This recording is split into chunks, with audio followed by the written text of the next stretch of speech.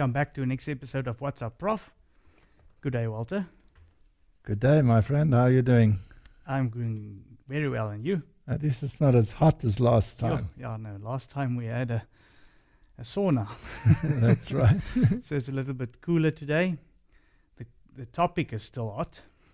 So let me open with a word of prayer, then we can get into it.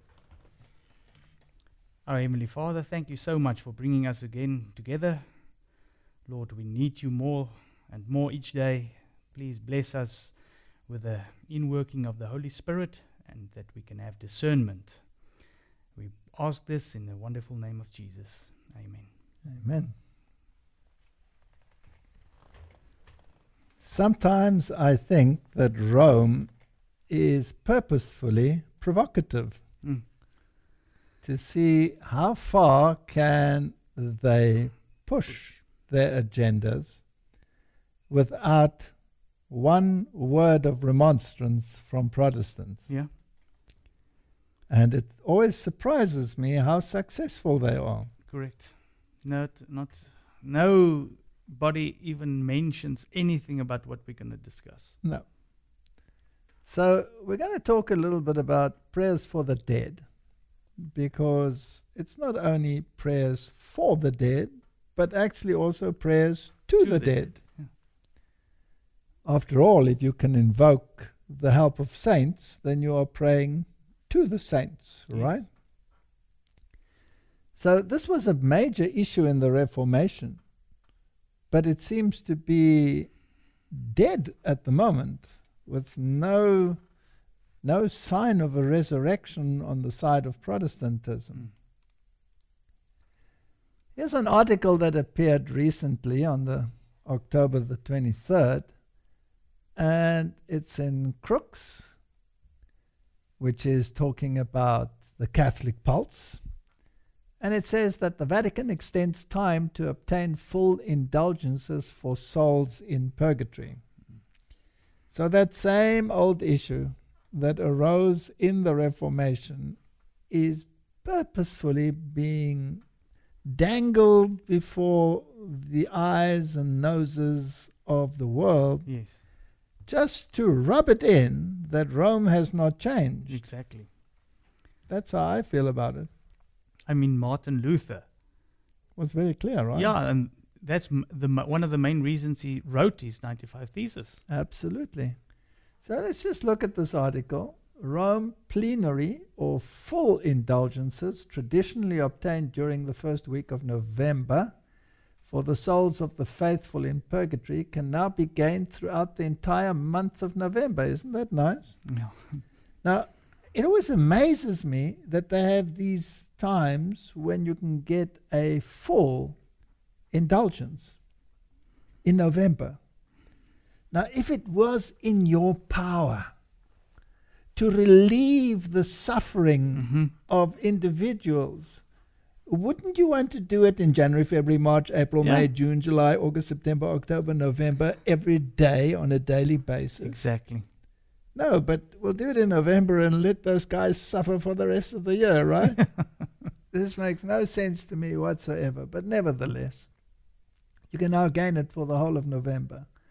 Also, those who are ill or homebound and would not be able to physically visit a church or a cemetery in the prescribed time frame still will be able to receive a plenary indulgence when meeting certain conditions. The Apostolic Penitentiary, a Vatican tribunal that deals with matters of conscience, said in a notice released October 23. And then they have this picture of women who are praying on All Souls Day at a cemetery. So you can get an indulgence if you go to a cemetery. That's fascinating. Yeah. So The tribunal also asked that priests be particularly generous throughout November in offering the sacrament of reconciliation, in administering communion to those who are infirm. The new provisions were made after a number of bishops asked for guidance as to how the faithful could perform the works required for receiving a plenary indulgence, given the ongoing pandemic and restrictions in many parts of the world, limiting the number of people who can gather in any one place. This is interesting that the Roman Catholic Church continues with its activity, continues with its Mass and all of these issues. But in Protestant nations, it is forbidden in many countries to have communion services. Mm-hmm. Amazing, isn't it? Amazing. No baptisms. No. You're allowed to sit at the restaurant and eat, but you can't partake of a communion service. No. Traditionally, the faithful could receive a full indulgence each day from November 1 to November 8 when they visited the cemetery to pray for the departed and fulfilled other conditions, in particularly when they went to a church or an oratory to pray November 2, All Souls Day. Bishops' Conference in countries where large numbers of faithful traditionally go to confession, attend Mass, and visit cemeteries during the week had asked how the faithful could be accommodated given COVID-19 restrictions, or in the case that a member of the faithful was ill, in isolation, or in quarantine, the Cardinal said. So the Vatican decided to extend the time one can receive a full indulgence to include the whole month of November. Typically, only a partial indulgence is granted after the first week of November. That's even more interesting. So 1 week, and after that, you can get a partial indulgence, but unfortunately your loved one who is in purgatory has to suffer a little longer because you missed. It's just not going to happen, right? Does it make sense? Oh, no. Isn't this dangling something in front of Protestants who believe the scriptures and understand what it's all about? Can you imagine if God was like this with your salvation? Oh, You're just a little bit too late, sorry. sorry. Yeah. If you'd thought about it, A week earlier, it would have been okay. it would have been okay, yeah. Those who cannot leave their homes or residence for serious reasons, which included government restrictions during a pandemic, he said, also can receive a plenary indulgence after reciting specific prayers for the deceased or reflecting on a gospel reading designated for masses of the dead before an image of Jesus or the Blessed Virgin Mary, or by performing a work of mercy. Now, my young friend, how much of that is biblical? None. None of it. No. Are you sure? In actual fact, to pray for an idol is against the commandments. It's Or against. in front of an idol. It's forbidden in the scriptures, and here's a works-related thing. So this is amazing. In all cases, one also must fulfill the normal requirements set by the Church for all the plenary indulgences, which demonstrate a resolve to turn away from sin and convert to God.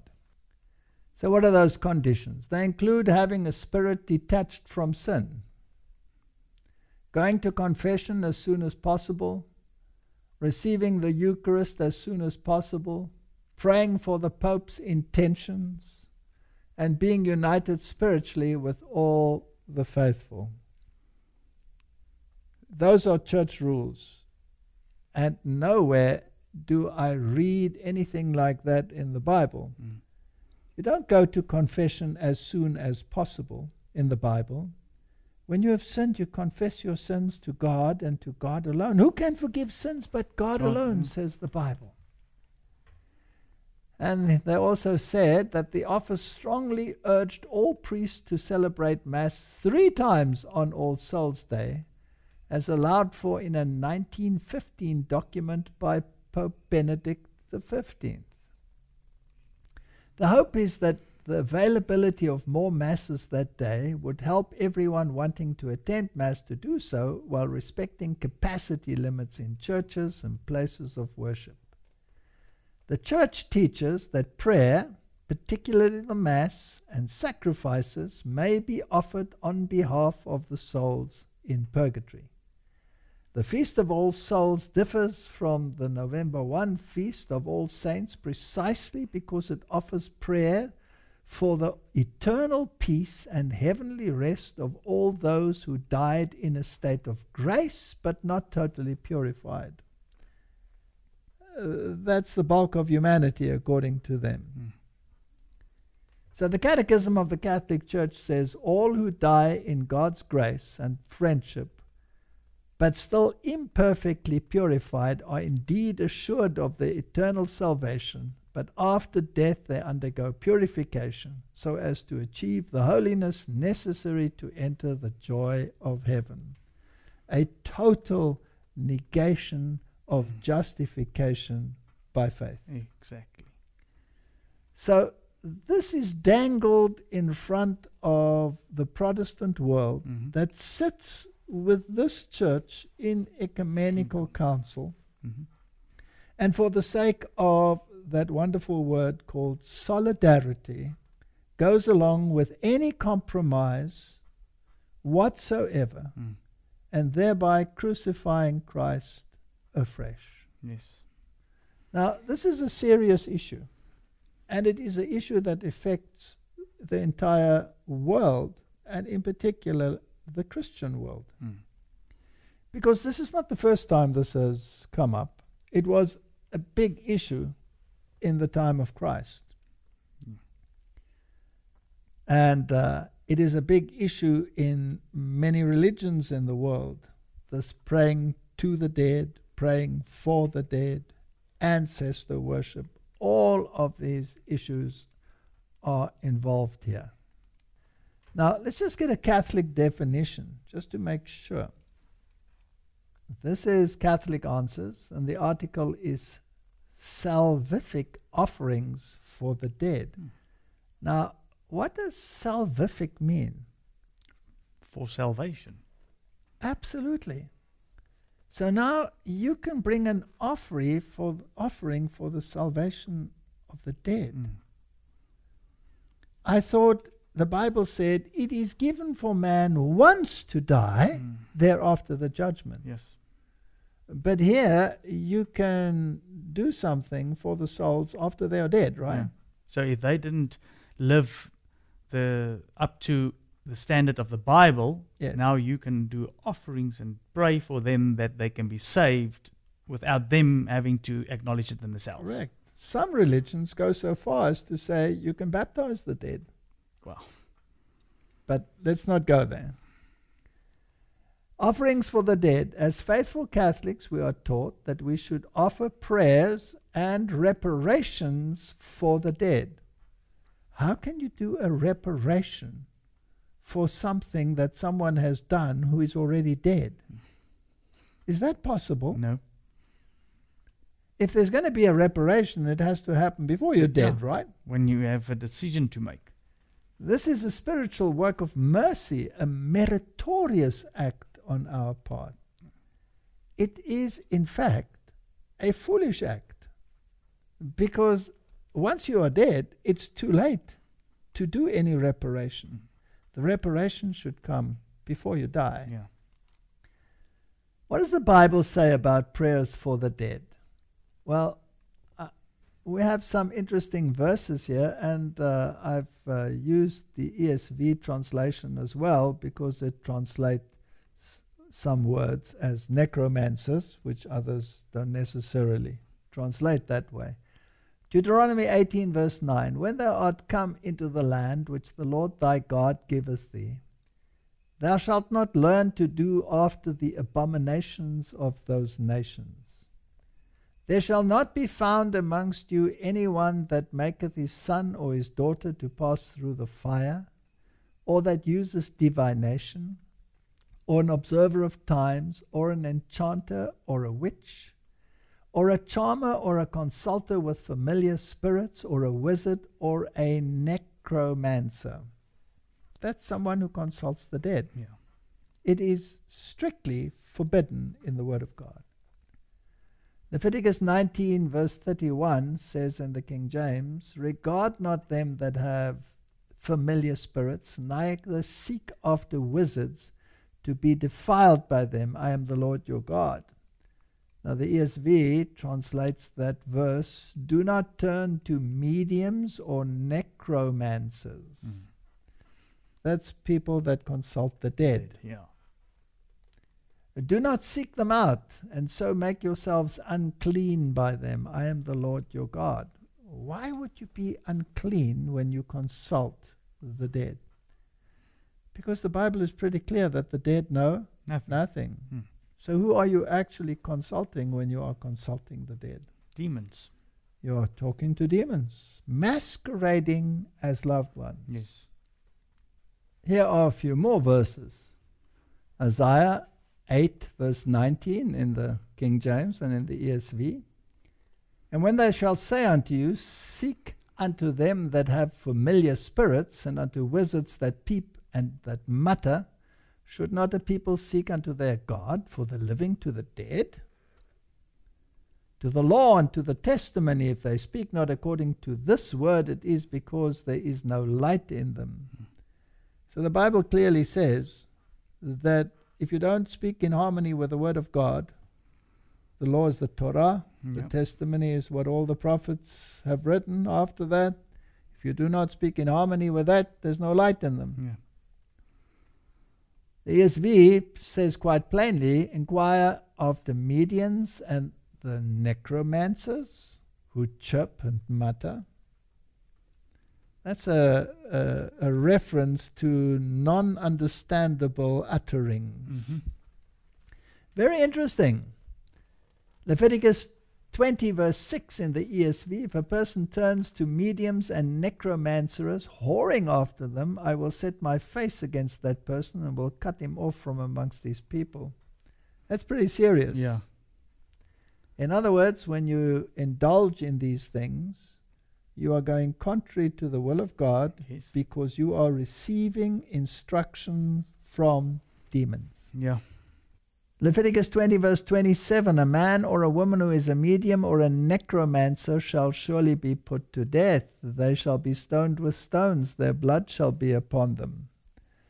Now, that was under the theocracy. We don't have a theocracy anymore, so you can't go and do that. But basically what God is saying is that in the final analysis and the final judgment, that comes with the death penalty. Yes. Deuteronomy 14 verse 1, ye are the children of the Lord your God. You shall not cut yourselves, nor make any baldness between your eyes for the dead. Now, when you go to the religions and you look up the word tonsure, it is the practice of cutting or shaving some or all of the hair on the scalp as a sign of religious devotion or humility. Actually, no. It is a cutting for the dead. Now, if you go back to the old pagan religions, back to Nimrod's time, then we learn that Nimrod, of course, was put to death. And it was a custom to tonsure yourself, to show that you are in solidarity, let's use that word, with this dead principle. So the term originates from the Latin word tonsura, meaning clipping or shearing, and referred to a specific practice in medieval Catholicism, abandoned by papal order in 1972.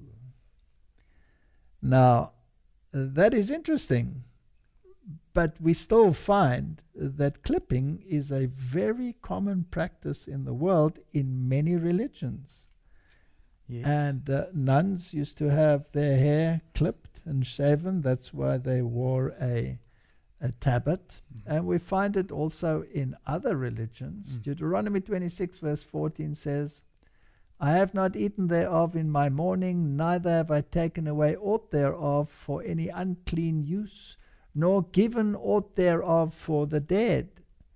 But I have hearkened to the voice of the Lord my God, and have done according to all that thou hast commanded me. In other words, the Bible clearly says we have nothing to do in terms of any form of communication with the dead. Mm. That doesn't mean you can't remember the dead. No. That doesn't mean you do not sorrow for the dead. But there is no communication and there is no change of status that is possible. Yes. So here is a question that was asked. Why do Buddhists honor our dead by feeding them? If the dead know nothing, Mm-hmm. then can you feed them? No.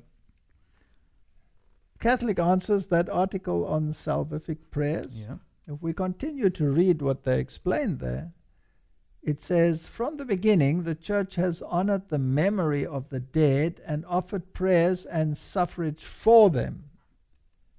Above all, the Eucharist sacrifice, so that, thus purified, they may attain the beatific vision of God. The Church also commends almsgiving, indulgences, and works of penance undertaken on behalf of the dead. Now, all of these activities are strictly forbidden in the Word of God. Yes. So it's not only in non-Christian religions that we find this practice, but here in the heart of Catholicism, we find it as well. Let us help and commemorate them. Can you help the dead? No. If Job's sons were purified by their father's sacrifice, why would we doubt that our offerings for the dead bring them some consolation? Let us not hesitate to help those who have died and to offer our prayers for them. Well, as I said before, now the world sits in an ecumenical council, and the Protestant world assumes that Rome is a Christian institution functioning according to biblical principles. And then we have issues like this document that has just been released. Yeah. And what are your thoughts? My thoughts is that is important that you're saying this, because a lot of people will be looking at this episode now and sitting and saying, okay, but we're not Catholics, so it doesn't apply to us. But you are accepting Catholic principles in your life. That's what it's important to realize. Like you said, this ecumenical agreements with them. Now, does God work in harmony with error? No. So the leading that we find and the example that we find from this system, which is being incorporated in the legislation of the entire world, does it emanate from a pure stream or does it emanate from a defiled stream? One. Yes. That is the question we have to ask ourselves. Now, when the Reformation was celebrated, the 500th year of the Reformation, they brought out all kinds of documents, and this was one of them. The Declaration on the Way, Church Ministry and the Eucharist. And it was the question of unity between brethren of different denominations. And one of the issues that was mentioned in this document on page 36, the U.S. dialogue around this document, The Hope of Eternal Life, asserts the following. The fellowship of those sanctified, the holy ones or saints, includes believers both living and dead. Now this is a document of unification of the Protestant world with the Catholic world. There is thus a solidarity of the Church. I'm very allergic to that word. Mm-hmm. Solidarity. It is being branded everywhere Yes. today. And there are quotes available on the web of Pope Francis using this word. Yep. But it is popping up on a regular basis in Protestant documents. Yes. Solidarity. Does that mean that you can have solidarity in blatant error? No, in blatant apostasy against God's word and rebellion against his word. So you have to compromise the whole time. You have to. And in the previous episode, didn't we see how you can obtain common good is via compromise. What was the downfall of Israel? Compromise. It was called syncretism. Yeah. Mixing pagan worship with true worship. Mm. In other words, worshipping Baal in the name of Jehovah. Exactly. So it's amazing that this document says that the fellowship includes the living and the dead. So you are actually celebrating the Eucharist together with the dead. There is thus a solidarity of the church throughout the world with the church triumphant. This solidarity across the barrier of death is particularly evident in the Eucharist, which is always celebrated in unity with the hosts of heaven. So the dead partake. Particularly in praise and adoration of God at the Lord's table, the apparent division marked by death melts away. So you have one big feast. One big feast of celebrating together with the dead. Mm. That is as pagan as it can possibly be. Correct. Now, what does spiritualism teach on this issue? Well, spiritualism has 6 basic fundamental principles, and this comes from their own sources. They acknowledge the existence of a supreme intelligence. Doesn't have to be a personal God, right? No. And of course, the immortality of the soul. We are in essence spirits, all of whom are created simple and ignorant, but owning the power to gradually perfect themselves, which is impossible. Mm-hmm. According to the scripture, your perfection is imputed or imparted from God. Yes. And there is nothing that you can do because all our righteousness is filthy rags. Yes. Reincarnation is then possible if you are a living spirit after death. Plurality of inhabited worlds, the different orbs of the universe are the various abodes of the spirits. So that means you can communicate with them, right? Mm-hmm. Communicability of the spirits. Spirits are the disincarnate human beings. Spirits can communicate with our material world through mediums. What did we just read in the Bible? No necromancy, no talking to the dead. It's forbidden. And then morale based on the gospel of Jesus. That is syncretism of the highest order. This should already bring warning lights to people thinking that okay, but we're not thinking exactly like the Catholics do. We don't pray to the dead, but you still believe that they are in heaven And that you can talk to after them. death.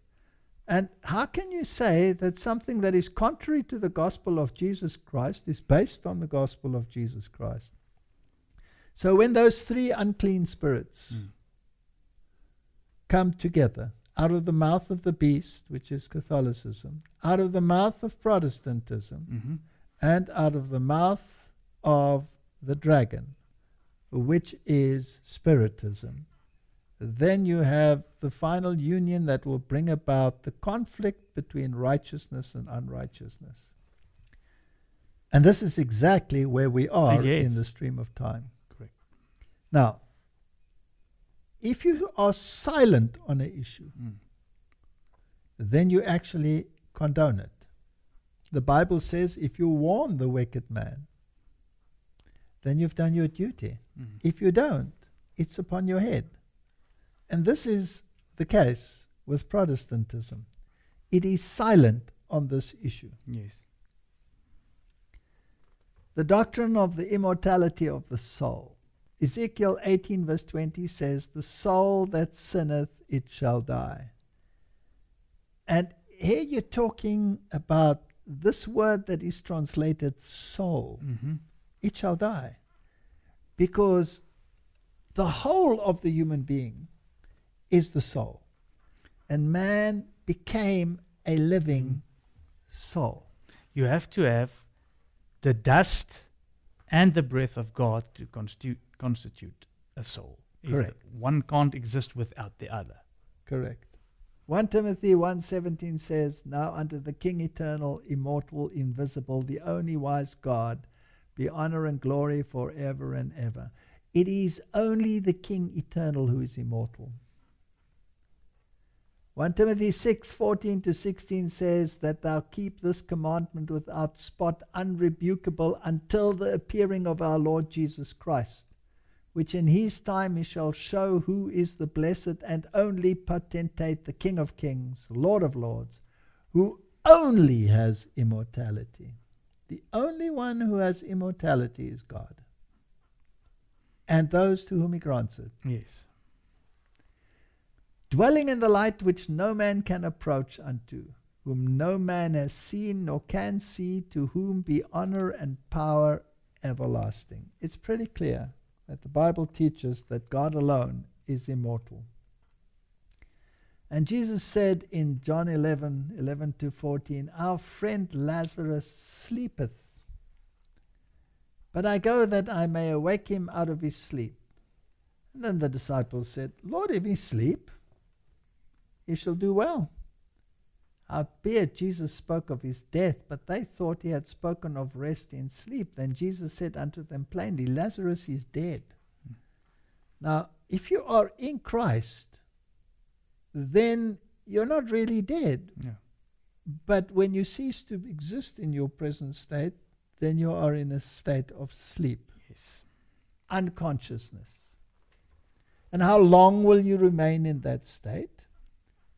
Well, Job tells us in 14 verse 12, "Till the heavens be no more." The Bible tells us when Christ comes, the heavens shall depart like a scroll. They shall not awake nor be raised out of their sleep. It's pretty clear.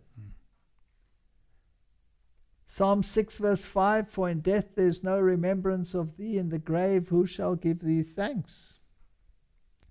The dead praise not the Lord, neither any that go down into silence." Psalms 115 verse 17. Didn't that Catholic document just say that when you hold a mass that the dead praise God? Yeah. They partake with you and they are there. Now, which one is right? The Catholic document or the Bible? Well, Isn't that a choice that That's a people will have choice. to make? So, rest in peace is what seems to be what the Bible says. Now, we've discussed this many times, but just to make sure that we understand it in its completeness, it was the devil who said, "You shall be as gods, and that you will be immortal." Genesis 3, "And the serpent said unto the woman, You shall not surely die. You shall be as gods." So the Bible is very, very clear. Immortality is conditional to obedience to God. Now, the Catholic Church knows this very well. In the Office of the Catechism, Article 1, 366, the Church teaches that every spiritual soul is immortal. It does not perish when it separates from the body at death. It's very well put. yeah.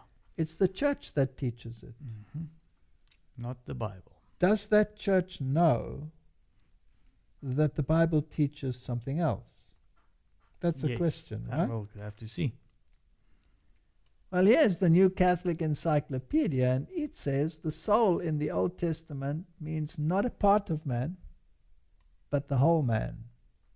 Do they know? Yes. As a living being. Similarly, in the New Testament, it signifies human life. The life of an individual conscious object. Recent exegetes have maintained that the New Testament does not teach the immortality of the soul in the Hellenistic sense of survival of an immortal principle after death. Does the Catholic Church know what the Bible teaches? Yes. Does it teach contrary to the Bible? 100%. 100%. And it makes no bones about it. No.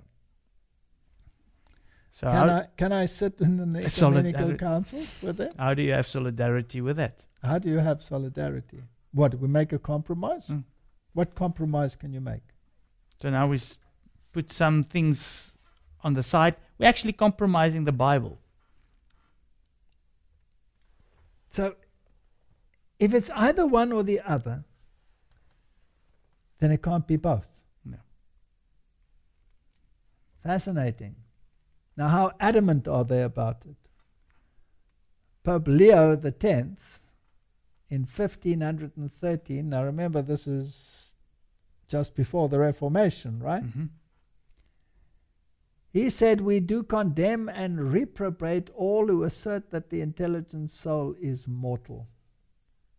And this bull was directed against the growing, what they called heresy, of those who denied the natural immortality of the soul and avowed the conditional immortality of man. In other words, if you believe the Bible, Yes. then you were condemned as reprobate. So they're very adamant about it. Their doctrine will stand, and the Bible one will not. Well, in his 1520 published defense of 41 of his propositions, Luther cited the Pope's immortality declaration as, quote, one of those monstrous opinions to be found in the Roman dunghill of decretals. He had a way with words, Martin Luther. So he didn't agree with it, right? No, definitely not. Now, why not? Well, Archbishop Francis Blackburn states that Luther espoused the doctrine of the sleep of the soul upon a scripture foundation. And then he made use of it as a confutation of purgatory and saint worship, and continued in that belief to the last moment of his life. Now, the Reformers had an example before them. They call themselves Lutherans, and they don't believe what Luther believed. No. In fact, they left this out of their catechism. We should learn to view our death, said Martin Luther, in the right light, so that we need not become alarmed on account of it as unbelief does, because in Christ it is indeed not death, but a fine, sweet, and brief sleep. Isn't that what Jesus said? Yes. Which brings us release from this veil of tears, from sin, and from the fear and extremity of real death, and from all the misfortunes of this life. And we shall be secure and without care rest sweetly and gently for a brief moment, as on a sofa, until the time when he shall awaken us together with all his dear children to his eternal glory and joy. That was Martin Luther's face. After all, he translated the Bible, right? Mm-hmm. So he must have internalized those verses and thought about them to come to this conclusion. For since we call it a sleep, we know that we shall not remain in it, but again awaken and live, and that the time during which we sleep shall seem no longer than if we had just fallen asleep. Hence, we shall censure ourselves that we were surprised or alarmed at such a sleep in the hour of death, and suddenly come alive out of the grave, and from decomposition, and entirely well, fresh with pure, clear, glorified life, meet our Lord and Savior Jesus Christ in the clouds. Did he study his scriptures? Yeah, definitely. Absolutely. He translated them, so he knew what he was talking about. And then he says, Scripture everywhere affords such consolation, which speaks of the death of saints, as if they fell asleep and were gathered to their fathers. That is, had overcome death through this faith and comfort in Christ, and awaited the resurrection together with the saints who preceded them in death. Now, the resurrection, was it contentious in Jesus' day? Yes, very much so. The Sadducees and the Pharisees had very different views on the resurrection. Yeah. And Jesus plainly taught the resurrection from the dead. He rebuked the Sadducees. So, a fascinating war which has been ongoing from the beginning. Yeah. Now, William Tyndale was also one who translated the Bible and paid the ultimate price for what he did. And British Bible translator came to the defense of the revised teaching of conditional immortality. This, as well as other teachings, brought him in direct conflict with the papal champion Thomas More, who strongly objected against Tyndale and Luther, who, in words of More, said, "All souls lie and sleep till doomsday." So the Catholic Church says this is not going to be accepted.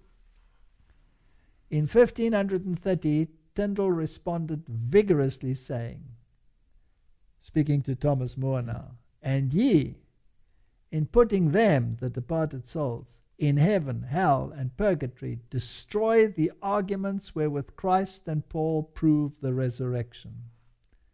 And again, if the souls be in heaven, tell me why they be not in as good case as the angels be, and then what cause is there of a resurrection?"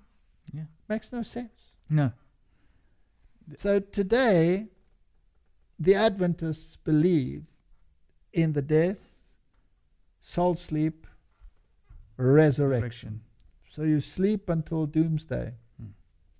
This is a biblical position. It was taught in the Bible. It was taught by the founders of the Reformation movement. Tyndale pressed his contention even further, showing that the papal teaching on the subject is in conflict with Paul. So he sarcastically says, "Nay, Paul, thou art unlearned. You must go to Master More and learn a new way. We be not most miserable, though we rise not again, for our souls go to heaven as soon as we be dead, and are there in great joy as Christ that is risen again. And I marvel that Paul had not comforted the Thessalonians with that doctrine, if he had wist it, if he had known it, that the souls of the dead should rise again. If the souls be in heaven in as great glory as the angels after your doctrine, show me what cause should there be of the resurrection." It's a pretty logical argument. Yes. So this is coming to the fore again in the time that we are living. Yes. And that the papacy should in this very day and in this very month that we are recording this issue, bring this to the fore again and rub it under the noses of the Protestants without one word of remonstrance. Yes. Is astounding. It is. It just shows you where we are in the stream of time, like you said. Yes. We are at the end. Now, I know that there are many that will say, "Oh, there they go again with this Adventist doctrine." Mm-hmm. Let me show you an article by Warren Prestige. And this is a Baptist who has studied this and written an article on it.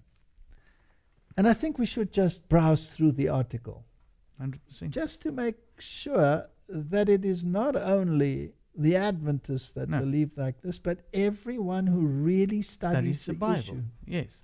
Absolutely. Here is the article, and there is the web page as quoted. And it's by Warren Prestige.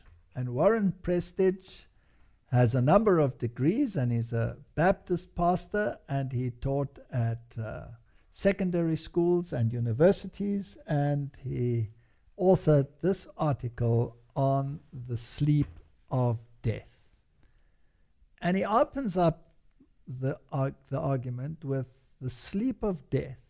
According to the Bible, the dead, whether Christian or non-Christian, good or evil, saved or lost, are neither suffering in hell, nor laboring in purgatory, nor rejoicing in heaven. Rather, they have entirely ceased to function.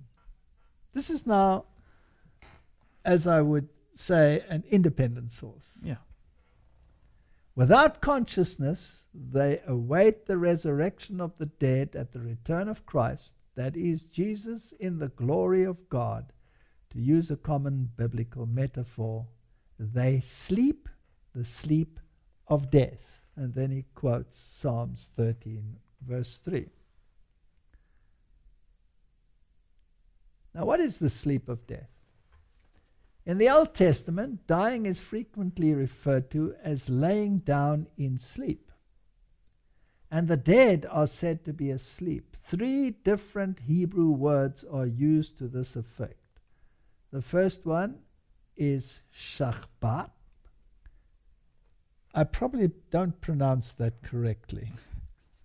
But nevertheless, and then he gives the examples, Deuteronomy 31, 1 Kings 2, and he says, David slept with his ancestors and was buried. And then he says, compare Acts 13, verse 36, and over 30 similar incidences. Second, Yashen, examples, Job 3, verse 13, Psalms 13, verse 3, and Daniel. The dead sleep in the dust of the earth. And the third one is Shenach. For instance, Job 14, verse 12, the dead will not awake or be aroused out of their sleep. The sleep of death affects all humans the same way. There the wicked cease from trouble, and there the weary are at rest. It is a perpetual sleep. No dreaming is hinted at. Rather, the metaphor signifies utter inactivity, unconsciousness, and in effect, non-existence. That's Beautiful. what the Bible teaches, Yes. according to him. Now, we're not going to read the whole article. He quotes many verses, and we've looked at some of them. For now I shall lie, that Hebrew word over there, shachab, sleep in the earth, and you, God, will seek me, but I shall not be. It talks about the story of the witch of Endor as a problem verse in this issue. But then again, God forbade the speaking to mediums and necromancers. And he never ever saw Samuel. It is only the witch of Endor that told him that it was Samuel. Yes. So we don't have to be caught by that particular verse. He talks about the word Sheol. He's saying, what then of this word Sheol, which we have already encountered a couple of times? The Hebrew word Sheol occurs some 65 times in the Old Testament with a reference to the place or state of the dead. The New Testament equivalent is Hades. And he uses, as an example, Acts chapter 2, verse 24 to 28, although often misleadingly translated as hell. Sheol is never once depicted in the Old Testament as a place or state of suffering. In fact, of the wicked it can be said, in peace they go down to Sheol. The true import of the word is clearly conveyed by various equivalents given in the same context. Equivalents are the pit in various verses, destruction in various verses, silence in other verses, corruption in other verses, the grave, the dust, death, and that is what is referred to. Never a place. He says, Ellis explains, Sheol in the dust, and is probably best understood generically as the grave. He talks about the verses of being asleep in Christ, and there are many that the Bible mentions. We're not going to go through all of them. We want to get to the gist of the matter. And that is diverse Christian traditions. So he gives a nice Bible study showing that the dead sleep. And then he talks about these diverse Christian traditions. And he makes this statement. Now, this is not an Adventist, right? It is scandalous that despite the clear, consistent teaching of both the Hebrew and the Greek Testament, Christian tradition has displayed great confusion over the death state. Today, it is very widely recognized that this has been due largely to the influence of ancient Greek ideas. Now, when we go to the book of Revelation, the body of the sea beast is the leopard, right? Yes. And that stands for? Greece. So the body, the structure of the Roman thinking is Greek philosophy. Natural law, state of the dead. We can go through the entire list. It's based on Greek philosophy. An influence already strong in some pre-Christian Jewish circles. Paul Althaus explains, the original biblical concepts have been replaced by ideas from Hellenistic, Greek, Gnostic dualism. The New Testament idea of resurrection, which affects the total man, has to give way to the immortality of the soul. The two are not compatible. No. You cannot have a resurrection of the dead and immortality at the same time, which makes resurrection irrelevant. So it had to give way to this doctrine of the immortality of the soul. The last day also loses its significance. For souls have received all that is decisively important long before this. If you die and you go to heaven, you've got your reward. Why would you want to be resurrected? Yes. Doesn't make any sense. Eschatological tension, that is Christian hope, is no longer directed to the day of Jesus' coming. The difference between this and the hope of the New Testament is very great. And then he quotes here, during the Middle Ages, an elaborate fourfold doctrine of the death state was evolved in the Western Christian Church.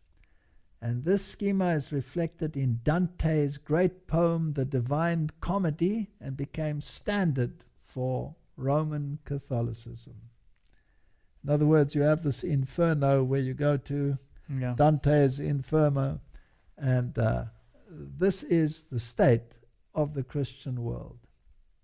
He also writes that all the 16th century Protestant reformers rejected the doctrine of purgatory for 3 good reasons. It is not found anywhere in the Bible. It is contrary to the fundamental salvation by grace alone. Obviously, right? You can do good works for the dead. Exactly.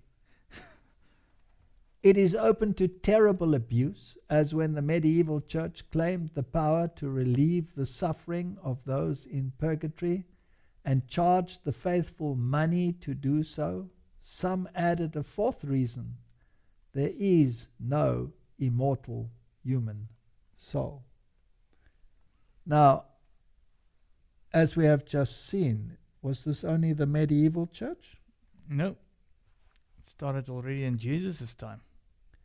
And what about the present Pope? Didn't he just lengthen the indulgence period? It hasn't changed. Nothing has changed. Through the Reformation, a simplified scheme emerged.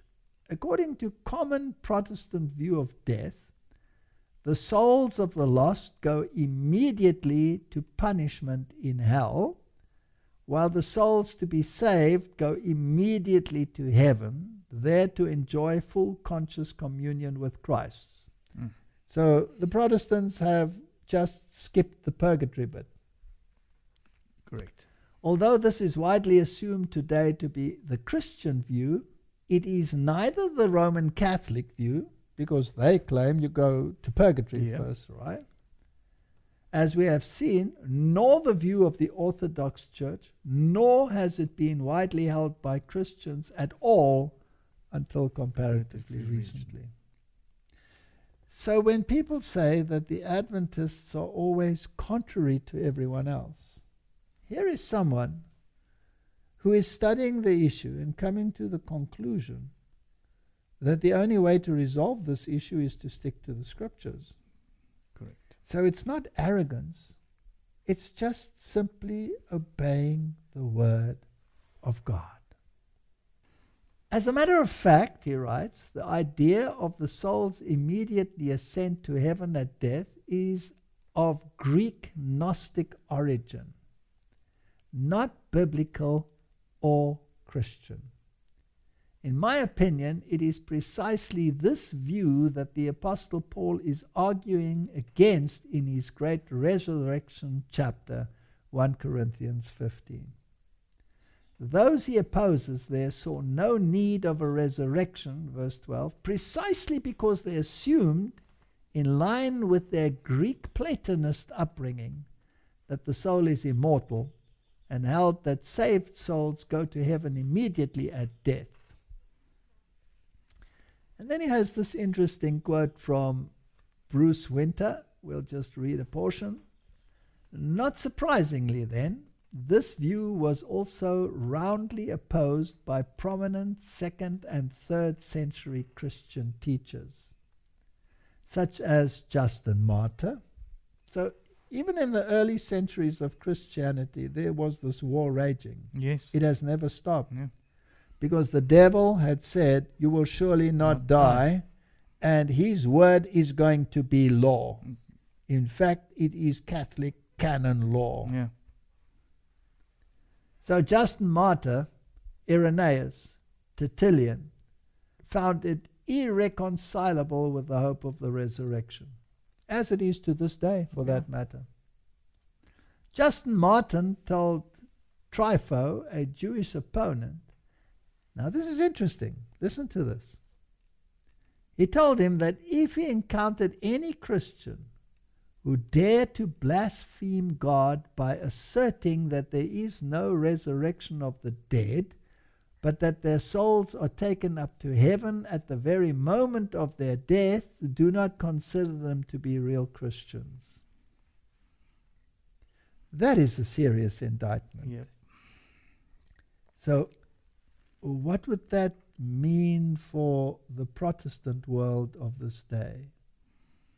They've got a problem. According to Justin Martyr, you are not to consider them real Christians, because the real Christian believes in the second coming of Christ. Mm-hmm. The trump will sound, the dead in Christ will rise. Those that are living in Christ will be translated in a moment, in a twinkling of the eye, and together with the resurrected will meet the Lord in the air. And those resurrected are not ones that were in heaven. No. And that comes back to the grave and are then resurrected. No. They are sleeping in the grave until the resurrection. If you read the book of Daniel, he's plainly told, you will rest, you will sleep, Mm-hmm. and you will stand in your lot on that day, the second coming of Christ. So this is what it means to be an Adventist. To believe in the second coming of Christ as the hope for all humanity. And the hope lies in the resurrection, which will be granted by Christ on condition Mm-hmm. of obedience. That's biblical doctrine. Now, why are we doing this again? Because we receive so many questions Yes. about this issue. And it needs to be stated quite clearly that this is not just an issue of Seventh-day Adventists against the rest of the world.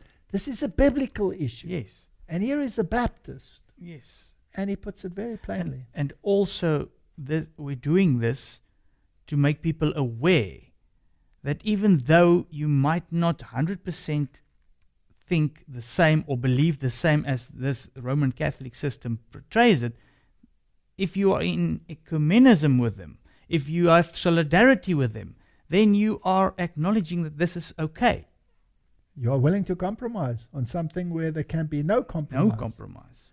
Did Christ make a compromise with the Sadducees and said they can continue to believe what they believed? No. Did Paul compromise with them? No. No. He mentions Martin Luther, and he says he's on record to having flatly denied that the soul is immortal. Luther generally understands the condition between death and the resurrection as a deep and dreamless sleep without consciousness and feeling. Luther therefore says nothing about souls without their bodies enjoying true life and blessedness before the resurrection. They sleep in the peace of Christ. So this study I found very interesting. He states here, today quite a number of Christians are attached to modified doctrines of purgatory as a means not merely of purifying those already saved, but also of bringing all humanity perhaps to eventual salvation. If you believe in the second chance doctrine, then you basically believe in a form of purgatory. Yeah.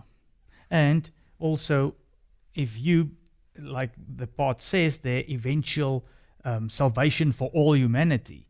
Because like we've read, even if you weren't living up to what you should have and you might be lost, somebody can now pray for you on the other side. Well, that's not Catholic doctrine exactly. Their doctrine states that if you die in a state of grace, which means that you went to confession or you received absolution, then you go to purgatory. If you die in a state of mortal sin, according to them, you bypass purgatory, you go straight to hell. Okay, so the indulgence, that gets you just out of purgatory. Just gets you out of purgatory. Okay. So there where you burn off your sins, yes, but you're still saved. Now, it is not a forgiveness of sins. It is a relinquishing of the penalty of sin. But the Bible tells us that Christ bore the penalty in my behalf. It is a negation of the atonement of Christ. It is a blatant affront to the Christian doctrine of salvation in Christ and Christ alone. That's why you can venerate saints. That's why you can violate all the commandments of God and get away with it, because the very basis of the Christian doctrine has been denied. So he states the idea of universal salvation will be discussed in chapters 6 and 9 of this particular book. As for purgatory in any form, there is simply no biblical warrant for such a doctrine. We have no evidence that Jesus or the apostles ever taught the doctrine even in a weak seed form. There's nothing, but nothing in the scriptures. It is also noteworthy that, as Dr. Harris correctly observed, resurrection and judgment are inseparably associated. That's a very important point. Resurrection and judgment are linked and cannot be separated. Yet, as he also conceded, it is hard to find any reference in the New Testament to a judgment of the individual at death. It's not only hard, it's impossible. Unless you want to say it is given for man once to die and thereafter the judgment. But it doesn't say that the judgment will take place at the death. It says it will take place. Correct. Of course, this is also a further reason to reject the whole idea of saved or lost souls going to heaven, hell, or purgatory at death. Biblically, judgment occurs at the end of the age, on God's appointed day, not before. Isn't this what Adventists believe? And here is a Baptist confirming that this is exactly what the Bible teaches. In contrast to the confusing diversity of Christian traditions stands the clear and consistent teaching of Scripture. Jesus' second coming, through which God's kingdom is finally achieved, will be an event which intervenes in our time and our world to wind up, judge, and transform our history. This is exactly what Adventism stands for. That's why the name is Adventist. Yeah. So when the Son of Man comes in glory, the nations will be gathered before him, and he will separate people from one another as the shepherd separates the sheep from the goats. The creation itself will be set free from its bondage to decay and will obtain the freedom of the glory of the children of God. This is obvious from the mere fact that a generation will be alive on earth when it occurs and will experience rapture without dying. Now, this is not a secret rapture, as many teach. This is the final resurrection. And then he quotes the verses. The resurrection to immortality and everlasting fellowship with Christ will occur only in and through that event, through the second coming of Christ. So this is what a Baptist pastor believes. So now that we've studied this whole issue of death, we can understand that the veneration of saints and of Mary is not biblical. So any apparition of that nature cannot be Mary, because she's sleeping in a state of unconsciousness according to the scriptures, right? Correct. They, of course, teach that she never died, that she went bodily to heaven. Yeah. But if you go to Jerusalem, you will find various graves of Mary, so it's a very confusing issue. Now, they've just issued a coin on October 16, 2020. The new Vatican coin depicts Mother carrying the earth in her womb. But they also teach that Mary is the ark. Yes. Because she contained Jesus, right? Which is the embodiment of the law. Yeah. Which, by the way, they negate. So now they have Mother Earth as an equivalent. This is syncretism of the highest order. Joining paganism with Christianity. Something which the Bible condemns in no uncertain terms. So the new coin minted by the Vatican City State depicts a woman carrying the earth in her womb. The artist who designed the coin, which commemorates Earth Day, has said the design was his response to the ecological theme he was commissioned to portray. So he's an Italian sculptor and Catholic who designed the coin, and he told CNA, that's Catholic News Agency, that he wanted to imagine the earth as a young pregnant woman who protects the earth. But they had a festival in Rome, as we've discussed in a previous occasion, where they honored this Earth Mother. Yeah, the Amazon Senate, That's where right. they had the Pachamama statues and everything. Absolutely. And the Pachamama statue, that is actually the same as this, because it's a pregnant lady. Yeah. So whether they do it in the form of Mary or whether they do it in this form is irrelevant.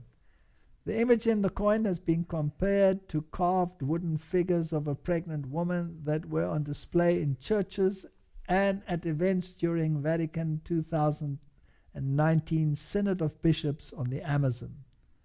Those figures referred to by Pope Francis and others as Pachamama, as you just said, were said by some to depict an Andean fertility goddess, while the Vatican spokesman characterized them more vaguely as symbols of life. The whole point of this discussion is that the world is moving to a point of decision. Either we move along in this current, and as the children of Israel, they were about to go across into the promised land, mingled with the nations around them, and accepted the worship practices of the nations, and led to this great demise. We are on that same road, repeating the history. The same decision. Are you going to go with this, or are you going to stand and say no? Absolutely. So just to make absolutely sure, here is the veneration of Mary in the Catholic Church. In the Catholic Church, the veneration of Mary, Mother of Jesus, encompasses various Marian devotions, which include prayer, pious acts, visual arts, poetry, music, devoted to the Blessed Virgin Mary. Popes have encouraged it, while also taking steps to reform some manifestations of it. All of the latest popes have been very fervent Mariologists. In conclusion, the question at hand is, are we in the moment of decision? Are we going to go along with the stream and follow the dictates of Rome and accept that they are part of the Christian community? Or are we going to come out and be separate? What is the biblical directive? Come out and be separate. And touch not the unclean thing. And I will receive you. So we are living in very, very troublous times, and God will have to give us wisdom. We are going to discuss in the next one the issue of solidarity. Yes. A word which is being used over and over again by the papacy and Protestant publications. Yes. And in the light of what we have just discussed, we want to ask the question, is this kind of solidarity even possible given the directives of Scripture? May God give us wisdom. Amen. Let's pray. Heavenly Father, the world is so confused, and the old battle lines still exist to this very day. And the same confrontations which have plagued the people of God through the ages are now again coming to the fore, and God's people will have to make a decision. Help us to make decisions which are in harmony with your word, is my prayer in Jesus' name. Amen. Amen. Thank you for watching this video. To subscribe, click here. When the bell appears, click again to get notifications. To watch the next video, click here. Thank you.